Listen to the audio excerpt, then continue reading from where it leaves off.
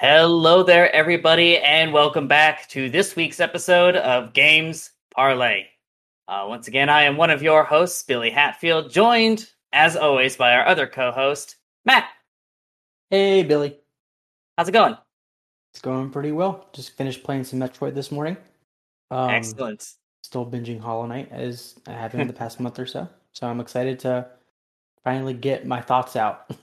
Yeah, I'm really excited. It's one of the best things about doing this podcast. Just if you guys haven't figured it out already, our episodes usually are based on things we've been playing at the moment or new gaming news. And as you can see by today's title, we're talking about Metroidvanias, um, which is an awesome thing because this genre of games has been around for a while now. Um, but very, not necessarily recently, but within the last few years, the genre itself has kind of made a resurgence, which is pretty cool. So first, before we kind of dig into some specific games, kind of talking about what we like about them and what we don't, we're going to define what a Metroidvania is. Um, Luckily, this one is not as intense as when we were talking about roguelikes versus roguelite. So a Metroidvania is a game that features a lot of exploration, collecting power-ups to progress through certain areas of the world, um, typically involving a lot of backtracking. Is kind of the most generic definition of a Metroidvania.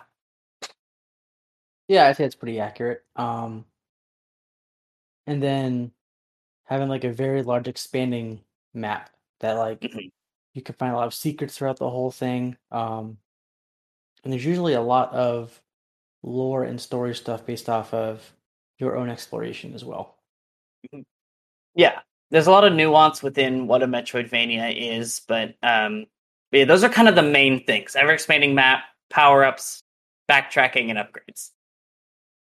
So let's talk about one of the halves of the word Metroidvania, and really this kind of stemmed for me once Metroid Dread got announced, and my hype level just went through the roof. Um, and so, as of recording, it would have been like 2.5 weeks ago or so. I played through every 2D Metroid game in one stream. It was Um, kind of ridiculous. yeah, I marathoned a 14-hour stream and played Metroid Zero Mission, another Metroid 2 remake, Super Metroid, and then Metroid Fusion. Um, so I've gotten my Metroid fix pretty recently, I have a feeling you'll be doing something pretty similar around the release of Dread as well, knowing you. probably. Well, there's randomizers for all of them now, so I might Oh just have to boy. play a randomizer of all four games. But that's for another time. Uh, so the term Metroidvania came around because Metroid is the first game that really introduced this exploration based gameplay style. Released the same year as The Legend of Zelda. Um, yeah, 1986 on the NES. Uh, and the original Metroid is very, very difficult, but it included the things that we know today as a Metroidvania.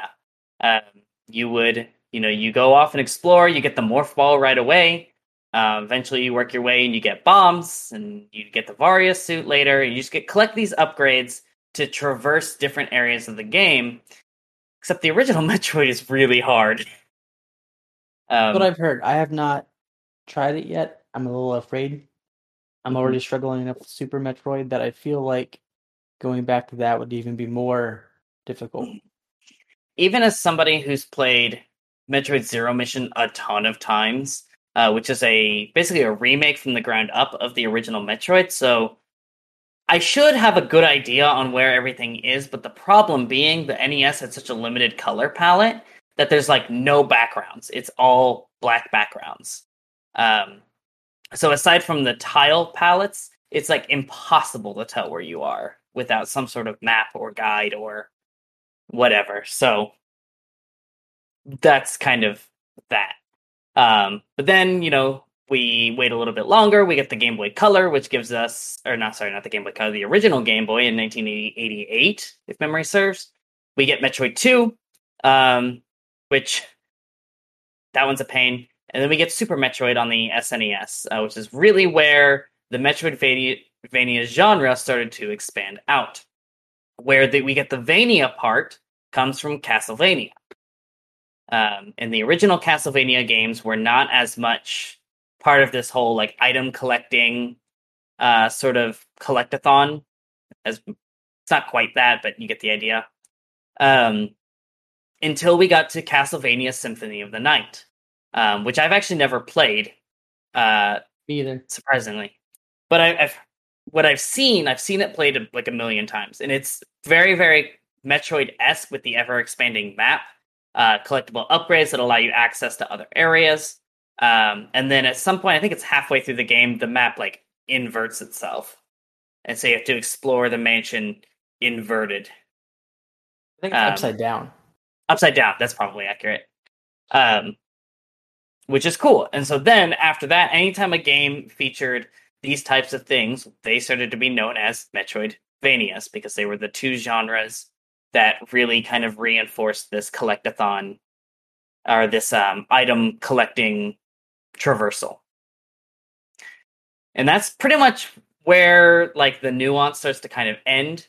Because after this point is when we start to get games like we're going to talk about later. We're going to talk about Hollow Knight that then embraced these kind of genre things.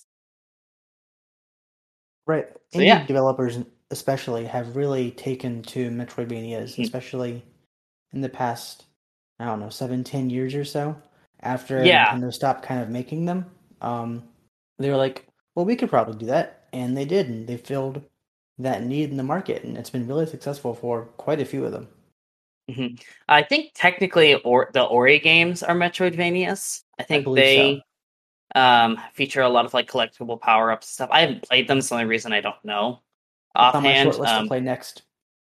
Yeah, but I've heard that that's the genre they fit in. And of course, Hollow Knight's probably the most successful Metroidvania that's come out since the Metroidvania series themselves. I'd say so. So let's take a deep dive into Metroid a little bit in specifics here. And so, Matt, you've been playing Super Metroid recently in preparation for this episode. Yes.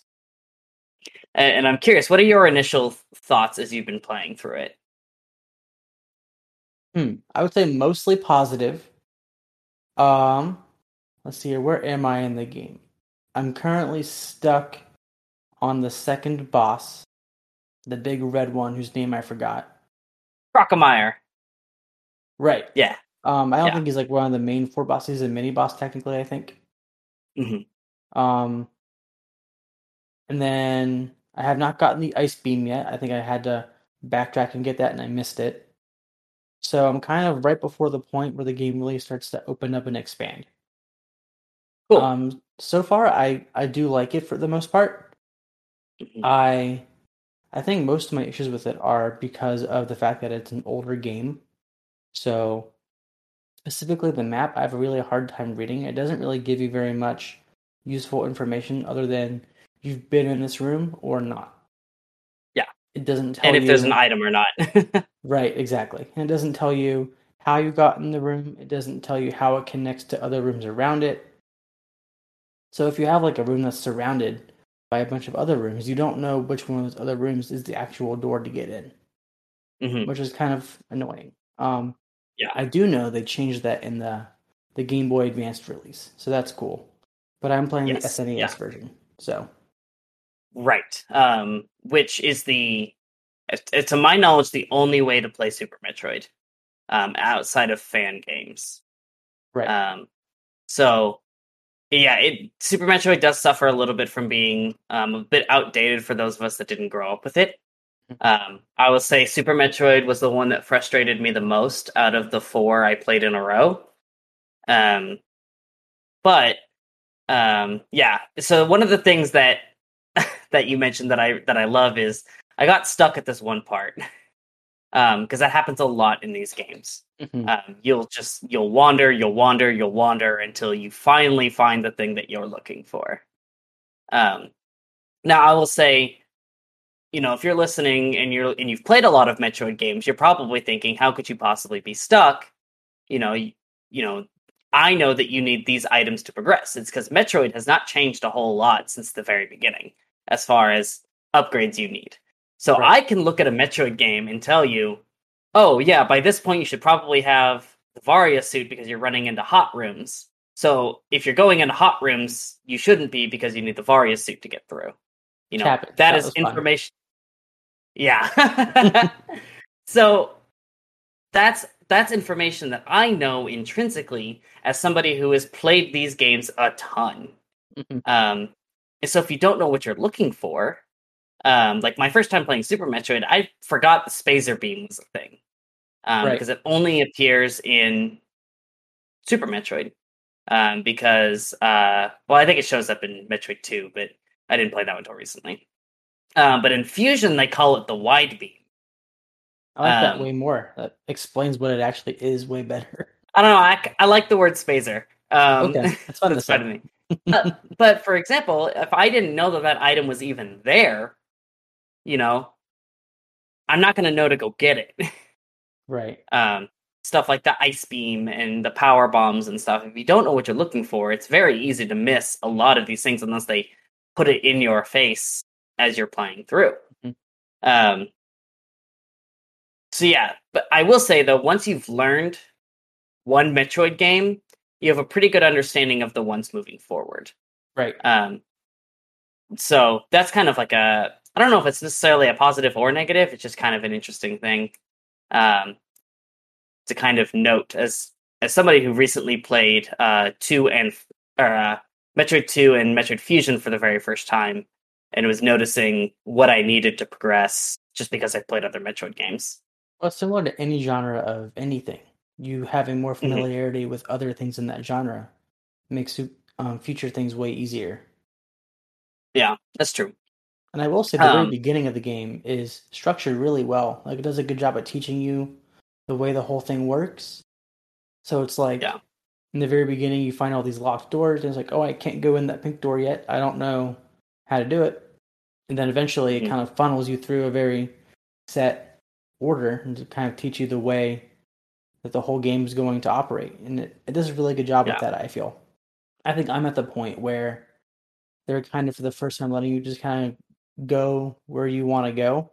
And I'm struggling Hmm. with that because now I don't know where to go for the first time in this game. Yeah. Um, that's just kind of how, yeah, that's just how a lot of these Metroid games go. One of the things that I like as a returning fan is, again, it's kind of whenever you play like a Mario game, like you get to the next one, you're like, you hit the ice level and you're like, oh my God, I hate this.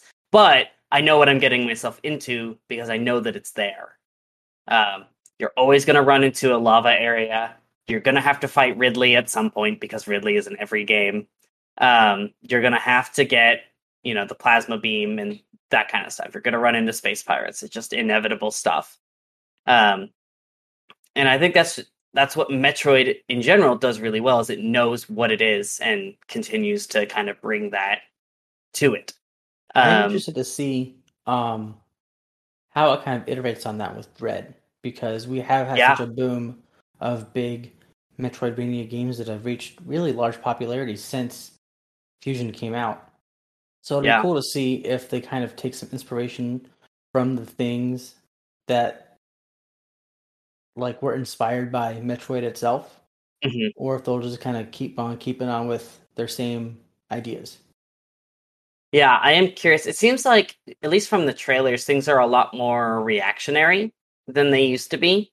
Older Metroid games were pretty much just point and shoot, Mhm. and jump out of the way and point and shoot some more.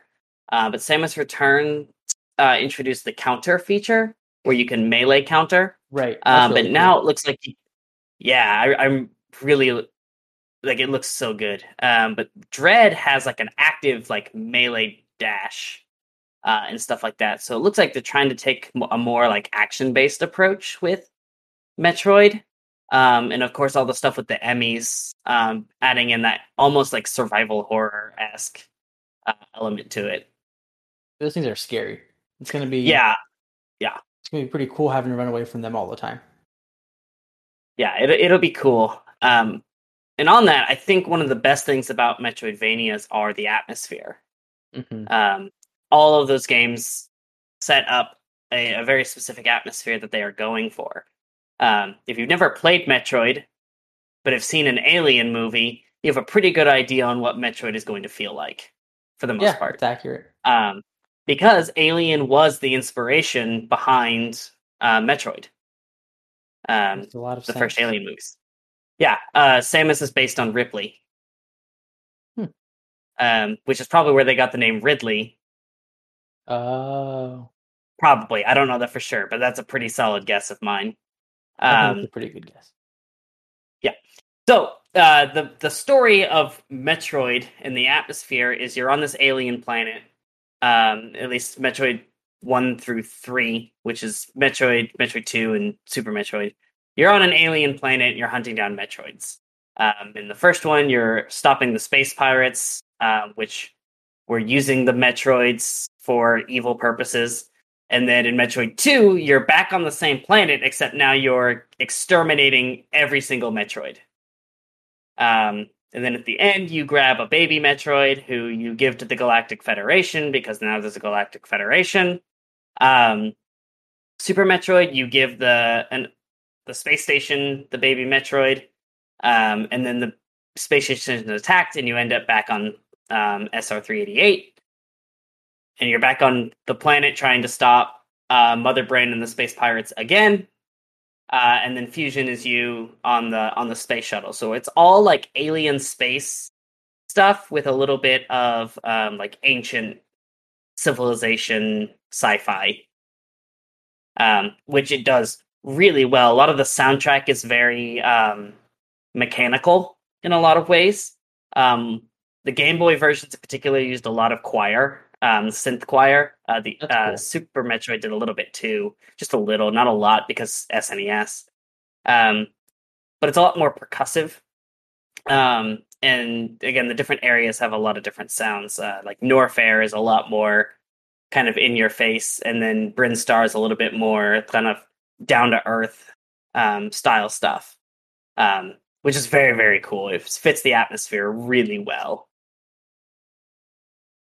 I Uh, agree. I do really like the soundtrack of Super Metroid. It does a really good job at creating that atmosphere that is really paired well with the visual cues that you get throughout the whole thing. It does all fit together really well to create a really spooky, isolating um, environment. yeah, and that's the thing about Metroid. Before we start to, I think we're kind of about ready to head into Hollow Knight. But I think the one thing Metroid tries to do is to make it feel lonely. Like Samus Yeah, is a lone bounty hunter. Um, like that's her official job title is bounty hunter. And so she gets sent by the Galactic Federation because she's the only one strong enough to take care of it. Um, and it really sets that up that you are just on your own traversing these alien worlds and hunting down these space pirates, which is such a cool thing. right. It is kind of strange to have a game where you don't interact with any other character except for scary aliens that are trying to kill you. Like even Hmm. in Mario, you interact a little bit like with Princess Peach in the earlier games, and with like Yeah. um in Super Mario, you interact with like the kings and the toads and stuff a little bit. But Hmm. like you don't see anything else except for things that are trying to kill you. No, you are a cold-blooded killer on your way to get a job done. Mm-hmm. Um, and then lastly, before Hollow Knight, before we start doing compare and contrasting stuff, the upgrade progression in Metroid is really solid. Um, I always feel good, and again, it's of course it's I know what power ups to expect at this point, Right. but man, does it feel good when you finally get the high jump boots. That's like my go-to power up that I love to get, even though it's the least necessary, probably. I like it. It makes things so much easier. Yeah, yeah. But I like jumping higher, and of course I do a lot of randomizers, so it's a lot of do I really need the high jump boots? Probably not. But do I want them? Yes.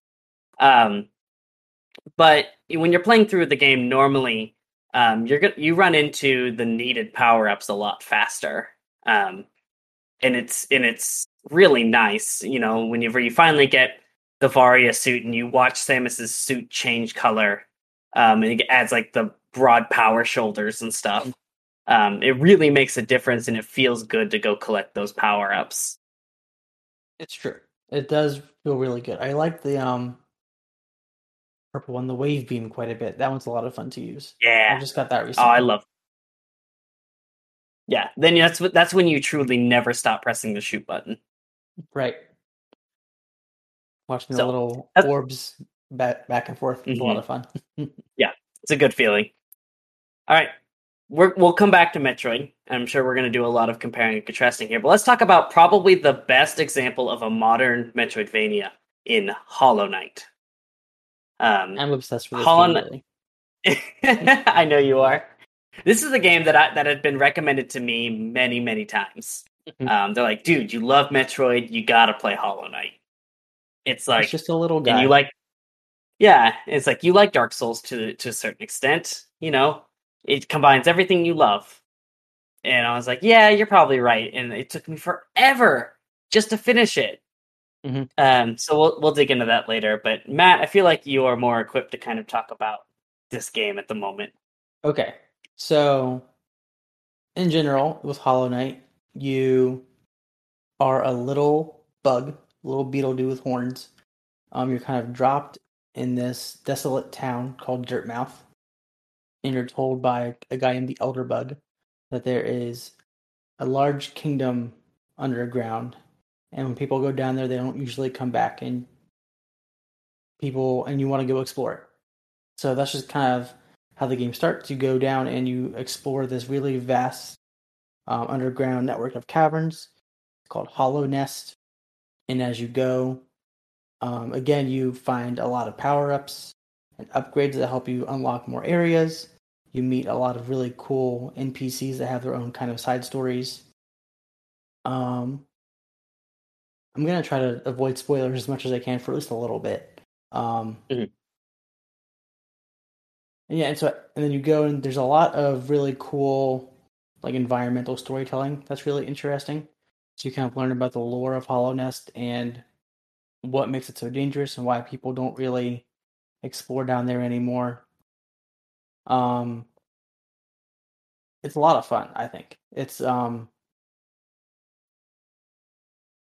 the combat, you get a little sword called a nail, and you basically just hit the guys with your nail. Pretty basic. You can pogo off of them to like jump into the air. You learn different powerful attacks, like the charge attacks that you can use to make your hit stronger. You unlock spells that are good for long range attacks. So as you go, your combat really evolves, and you can really change up your playstyle to how you want to take on certain tasks. And you had mentioned Dark Souls a little bit. There's a lot of bosses um, that are very, very difficult. Um, and so you will be dying a lot, and you will be um, kind of using those deaths to learn how to take care of those bosses a little bit more effectively, which I honestly thought would drive me nuts. But actually ended up being way more, um, I guess, empowering and um, I felt very accomplished when I was done, which I didn't expect. I thought I would be annoyed the entire time. So that was a fun surprise. Yeah. I recently got the first ending to Hollow Knight. I finally just sat down. I beat it like 3 a.m. one night, like last week, What a gamer. as of recording. Yeah. Well, I was just like, I reinstalled it and I was like, okay, let's play some more. And I finally got past a point, where I hadn't explored already. I was like, okay, cool. I'm finding new things. And I just kept playing and playing and playing, and then I just beat it. um, because I just was missing like one movement upgrade. And then once I got the one, I was able to just plow my way through the rest of the main game. Um, One of the things that I was noticing right away, and when we were talking about doing this topic, is um, Hollow Knight really does a nice job of spreading out its save locations. Yes. There are a lot more of them as well. For the most part, there's a couple places where I wanted to scream, but otherwise, it went. I didn't have to travel very far most of the time to get back where I was. Right. There's very few feelings that I've had that surpass finding a bench in Hollow Knight when you really, really need one. It is Hmm. the best thing. Yeah. Metroid, on the other hand, is a little bit stingy about its save points. Hmm. You can go large amounts of time without finding one. And also, the save points in Metroid do not heal you, Right. um, with the exception of one spot in Zero Mission, or one area in Zero Mission. And Fusion always paired the save rooms with a recharge room. So it was two separate rooms instead of making it one thing for some reason. Whereas in Hollow Knight, whenever you sit on a bench, it's very Dark Souls esque, where it saves your progress. It will update your map if you have those items to update your map, um, and the enemies will respawn. Hmm. Um, but you'll fully heal, uh, and so that's really nice. That the benches are pretty well spread out for you to be able to save often, and switch out your charms and those kinds of things. Um, I really was a big fan of the combat in Hollow Knight. It felt very retro, but in a good way. Yeah. Um, it's pattern recognition. Okay, how many hits can I get in? Where do I find where I can heal effect safely? Um, how greedy can I be? All right, if I switch up this charm, how many more hits can I get in, or how quickly can I heal? There's a lot of playstyle differences in Hollow Knight that are very, very nice. As somebody who I love the combat in Hollow Knight, the boss fights were easily my favorite part of the game. Um, just trying to figure out the most effective ways to go about each boss Right. um, was very, very cool. For me, my favorite part was the exploration and unlocking the map and finding the new areas. That's my favorite part in just about every game that I play.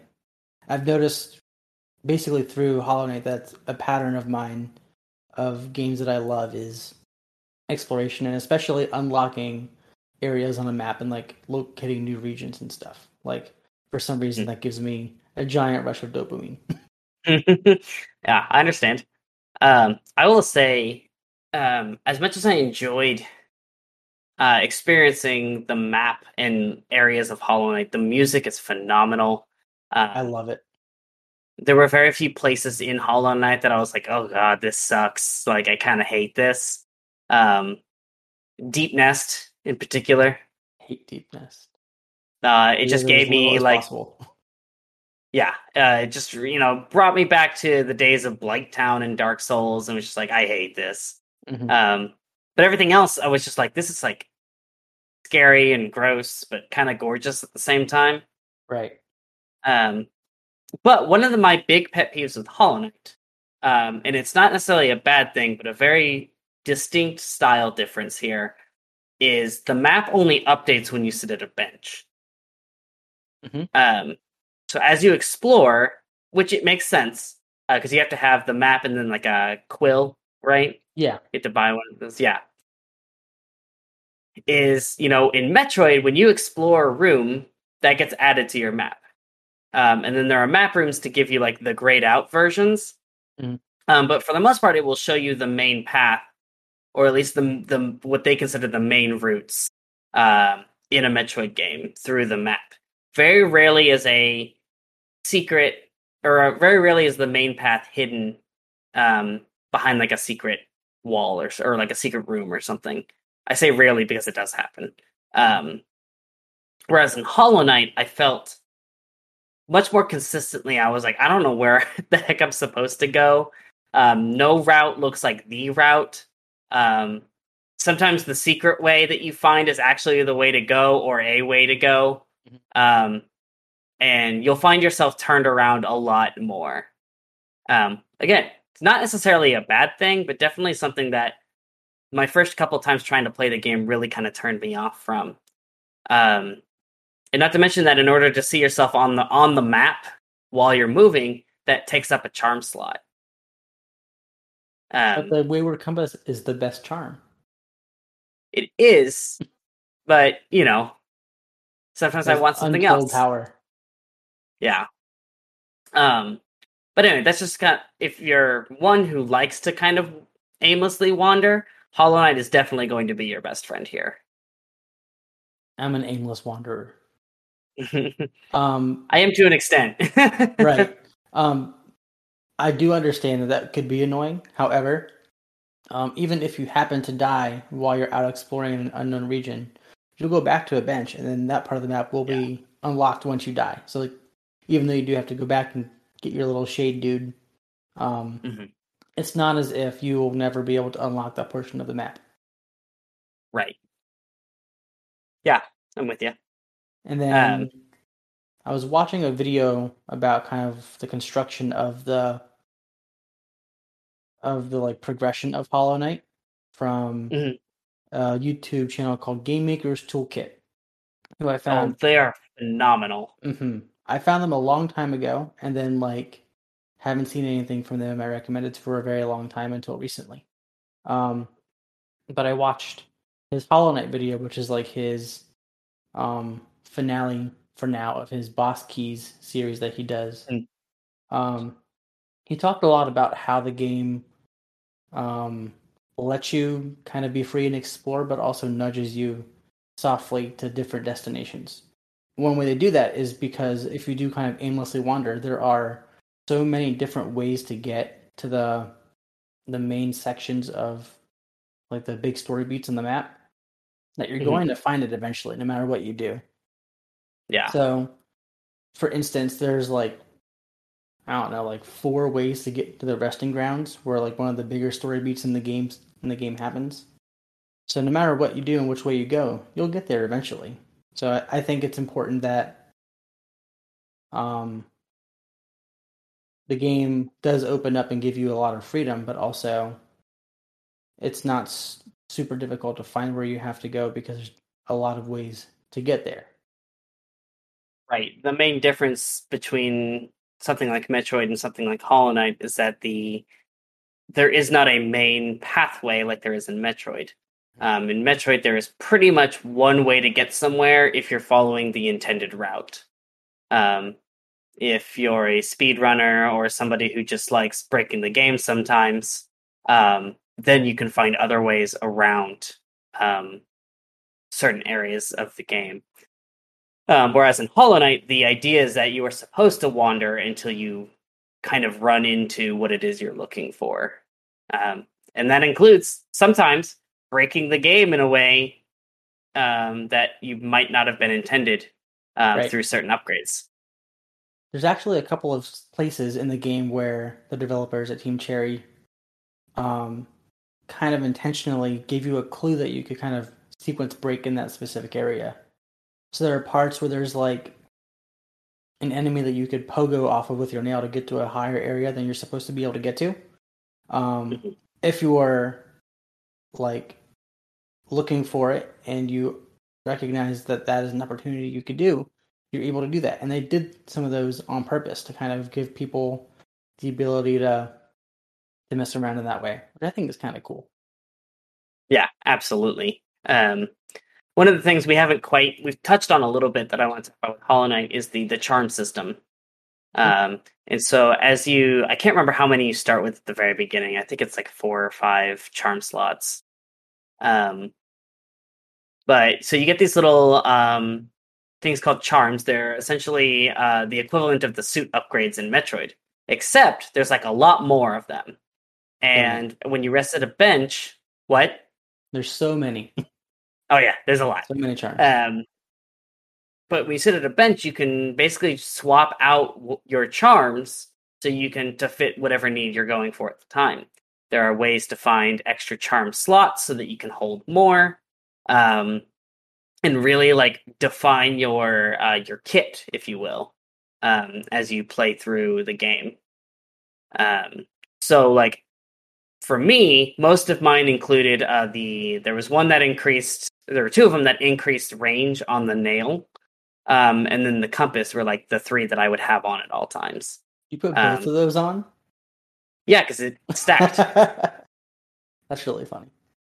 And so it allowed me the way because of the way I was playing, I could get more hits in without having to be as close, which meant I had Mhm. more time to dodge when it came around.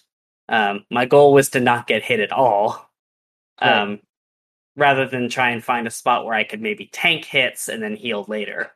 Um, but that those are the two that I went with, or the three that I went with. Um, and sometimes I would, if I knew I was just going towards a boss, I would remove the compass charm and put something else over top. My favorites are the ones that, because I do love this game, but I'm not very good at it. So I do get hit a lot. So my favorites are the things that give you like some sort of buff when you do get hit. There's one called Thorns of Agony where it'll do double of your nail damage against a nearby enemy when you get hit. And there's Grub Song, which gives you some soul, which is like your mana in the game when you get hit. So I would wear those a lot, especially in boss fights. Yeah, I would usually switch the compass for the thorns. That one helped me a lot. Because if you're gonna get hit, it might as well be worth something. Exactly. Um, but yeah, and there's a lot more than that throughout the game that you can find to really fine tune the way you want to play. Um, and as a little secret, this was something that was told to me when I was first playing the game and was streaming it. You can actually overcharm um, if you're interested in this. So if you like have 5 charm slots and you've got the compass and something else on, you've only got one slot, but you want to equip something that has like 3, maybe. You can keep mashing the charm into the one spot, and eventually it will stick and you will be overcharmed. So you get the extra equip, but you will take double damage from everything. Which is not good, especially if you are fighting a boss that already deals double damage. You then would Hmm. have 4 health knocked Yeah, out in one hit. yeah. But it's a thing you can do, and it's really funny. I did it You for a can. little bit, and I'm also not very good at Hollow Knight. Um, like with the exception of bosses. Like this bosses I will figure out and will be fine. The actually it's the traversal of certain areas that I'm not as good at. Then together we would make a perfect Hollow Knight player. We would. Mhm. Unfortunately, it's not how it works. Not yet. Not yet. um, but yeah, so what I love is that Hollow Knight knows exactly what it is. It's a Souls like Metroidvania with a ton of upgrades, a lot of personality in all of the characters in it, um, to make it feel like an ever expanding world, Hmm. and like one that's still full of life, which is very very cool. And Metroid knows what it is by being a lonely bounty hunting alien experience, um, which is just very very cool. Yeah, it's interesting how two games could have so many similar ideas, like mechanically and structure wise, Mhm. but kind of come to two very different conclusions. Yeah. And it's cool to see as well because like with Metroid Dread coming out, Hollow Knight Silk Song is still in development um, for who knows when. Um, I mean, a lot of Hollow Knight was free DLC up Mhm. until Silk Song, so there's still a lot of game outside of the base stuff. Games like Ori doing really, really well. I hope that we see a lot more of these types of games be made with their own little style. Um, there are a lot of them out there, a lot of indie Metroidvania games that are just other game knockoffs. And I'd love to see a lot more of them branch out into this style. Mhm. Um, One thing because that I thought was, oh, go oh, ahead. sorry. No, you were still talking. No, go I ahead. interrupted. No, I pretty much good. That was pretty much it. What I was going to say is one thing that I find interesting about these kinds of games is how often they utilize the like secret ending or like the extra Hmm. ending after completing other tasks. Yeah, Um, I guess some slight spoilers for Hollow Knight are to follow. Um, After you fight the quote unquote final boss, um, there's actually a lot more that you can do, which sadly the game doesn't really tell you can do. I had to look all this up online, which is my one main gripe with Hollow Knight is this fact. Mm. Um, Yeah. but there's a lot of extra content you can do to get additional endings, which is pretty interesting. Um, to fight the true final boss, which is like the being that is um, really in charge of all the bad things that have been going on in Hollow Nest. Um, and then there's also two more endings that were added with the DLC, which is pretty cool. So there's, Yeah.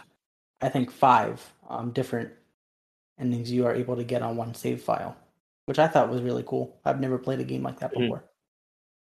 Yeah. I noticed that too. After I beat the final boss, I also looked it up. Um, and I think they did that knowing that that's just how people would kind of go through it. Hmm. Because it's just kind of a fact of releasing a game nowadays, for better or worse. Um, but yeah, there's a lot of cool things. One of the things that I also really love about these games is they all have like internal like challenge runs in their either achievement lists or like their galleries and stuff. In Metroid, it ended up being like end card galleries, for either completing it on a certain difficulty or beating a difficulty under a certain amount of time, um, beating a game with a certain difficulty, collecting a certain percentage of items. Like there are all kinds of different challenge runs you can do with these games, um, which of course the speedrun community loves. Yes. um, I love watching Super Metroid. Any Metroid speedrun is Hmm. honestly quite amazing. I have not quite dug into Hollow Knight speedruns yet. I've After watched a I've only few. just beat it, so The it's any just percent run is kind of crazy. Like it's so well optimized now that it's kind of hard to get into and like actually feel like you're going to get a record of any sort unless they right, find some sort of new skip that people can take advantage of. right. Um, but it's cool. These games are developed, not necessarily. Maybe Hollow Knight did a little bit, um, where they were like optimizing like a speed run route. But a lot of the Metroid games absolutely did not intend a lot of these speed runs to happen. There's actually one speedrun tech in Super Metroid that I can do, and it makes me feel very happy. But the whole game is so like Hollow Knight, just so well optimized at this point, um, that it's pretty near impossible to to really scratch into it. Right. There's also a lot of cool challenge runs in Hollow Knight. Like there's Grub Percent, I think is what it's called. We haven't touched on this. There's a collectible throughout the game. There are these little grubs, like little baby bugs that live in these glass jars, and you can rescue them. And that's a quest line that you have throughout the whole game is to find all the grubs. And so one of the challenge runs is to find all the grubs as fast as possible, which is very cute. I like the grubs a lot. Yeah, that's amazing. One of the other things too is that these games lend themselves really well to randomizers. Hmm. Um, and if you're a longtime listener of this podcast, you know that I love randomizers. And these games are so perfect for them because there are certain areas you cannot go without certain upgrades most of the time. And so there's a very clear logic in the program to guide you from one place to another through these randomizers. And it's just such a cool way to experience these games um, when you start to mix everything all together. Hmm. I've found it interesting because before playing any Metroidvanias, I didn't understand how they could even possibly work. But now that I've played Hollow Knight, I kind of understand how a Hollow Knight randomizer, how I could potentially do that. Whereas when I would watch you play a Metroid randomizer, I would be very, very confused. But now I think I kind of get it more, which is really cool. Yeah. Um, these games are super cool. I If you like exploring and some kind of retro-esque feel, any of these Metroidvanias are really, really solid. Um, Especially with Metroid Dread coming out. If you have a Switch with the online, go play Super Metroid. I will be very honest with you. I think it's the hardest of the four mainline games, um, but it's also a lot of people's favorite, is Super Metroid. So Super Metroid's a great way to go play. or play the original Metroid with a guide. Like, do not feel like heck, use a guide with Super Metroid. Like honestly, I found a video. uh, yeah, do not be afraid to use a guide with some of these older games, because quite frankly, a lot of their maps were in a manual, so you are not cheating by looking up a map. Um, and those kinds of things. Or heck, even use a tracker. Find a randomizer tracker and just put in the items you have, and it'll show you all the items you can go get. That's cool. Hey, that's how this worked. Yeah, I know there's one for Super Metroid. There's one for Metroid Zero Mission. There's a bunch for the Legend of Zelda games too, Cool. or on that. And I can't imagine Hollow Knight doesn't have one at this point. I'm sure it does. Speaking of which, that's like what, $20 for Hollow Knight? Yeah. And all the DLCs included. Like, it's such a good deal. Mm-hmm. Yeah, even if you play it for like a few hours and you can't quite get through the whole thing, like it's still like worth picking up just to see what it's all about. It took me a while to finish it, but I'm so glad that I did, because it just feels like I finally completed this piece of not necessarily like modern gaming novelties. Right, I'd say it's a modern classic, is how I would put it right now. Yeah, especially since it's been recommended to me by like 3 to 4 different friend groups at this point. I was like, I just have to sit down and play it. I just have to make myself play it. And it was so worth it to play through. But yeah, also if you can have a Game Boy laying around, or if you still have, here's the real one. If you have a Wii U still, you can get Metroid Zero Mission and Fusion for like $10 each. I think it's the Metroid machine right now. Yeah. So if you're interested in those, Zero Mission is probably my favorite and probably the best Metroid experience, in my opinion. That's only partially nostalgia talking. But it's a remake of the first Metroid. It has a lot of the modern advancements. It came out after Fusion, so Zero Mission was the last Metroid to come out since Samus Returns. So it's been about 19 years. So, as modern as you can get for the most part. Right. And that randomizer works really well too. So, I think that's all I have on the Metroidvania genre. Here's all I've got too. Are there any that you want to play soon that you know of? I think I want to watch a couple more runs of Hollow Knight from some other people, and then try the randomizer out with a tracker. That'd be cool. But I think as far as new ones, I am interested in Ori and the Blind Forest. Has been on my list for a while. But I'm also wanting. Right? Yes, Ori and the Will of the Wisps. Yes. But as far as I still want to get through Metroid Prime. I've never actually played through the Prime trilogy. I have the first game. It's sitting here in my GameCube.